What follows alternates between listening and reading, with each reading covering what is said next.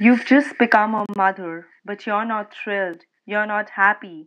You're confused. You don't know why you're not happy. You think that you're not loving your child enough.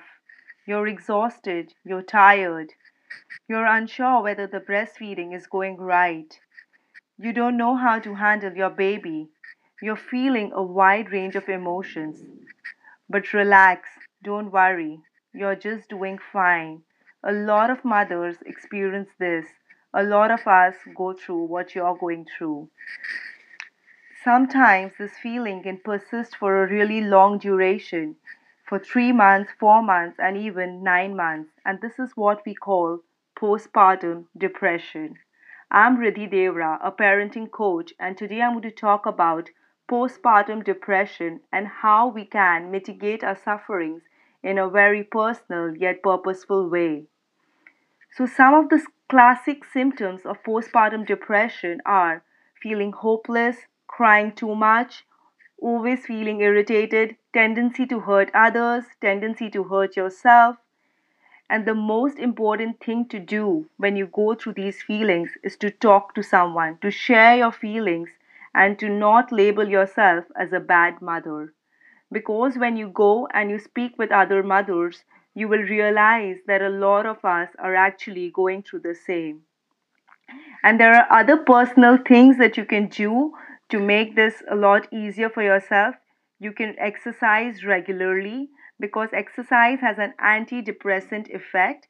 It will make you feel a lot better. So just put your baby in the pram and go for a walk. The next thing that you can do is eat healthy. Healthy eating can make you feel a lot better. Make sure you add a lot of omega 3 in your diet because a lot of mothers who went through a longer duration of postpartum depression had less omega 3 in their diet. So make sure you have that in your diet. Create time for yourself. Do things that nourishes you. Read a book, listen to some good music, take a power nap, take a hot water shower, and do things that makes you feel happy. Let your partner take charge of your baby for an hour or two and spend some time just by yourself.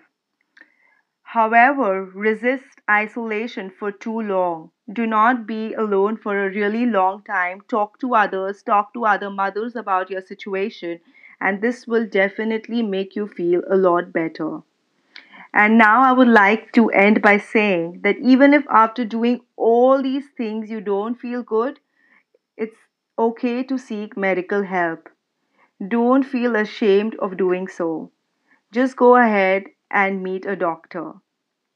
And I would also like to add another thing before I end that remember that this is your life. And when you become conscious of your feelings, you can begin to take conscious efforts to harvest thoughts and emotions that will make your life vibrant and alive. So don't worry and just enjoy your life.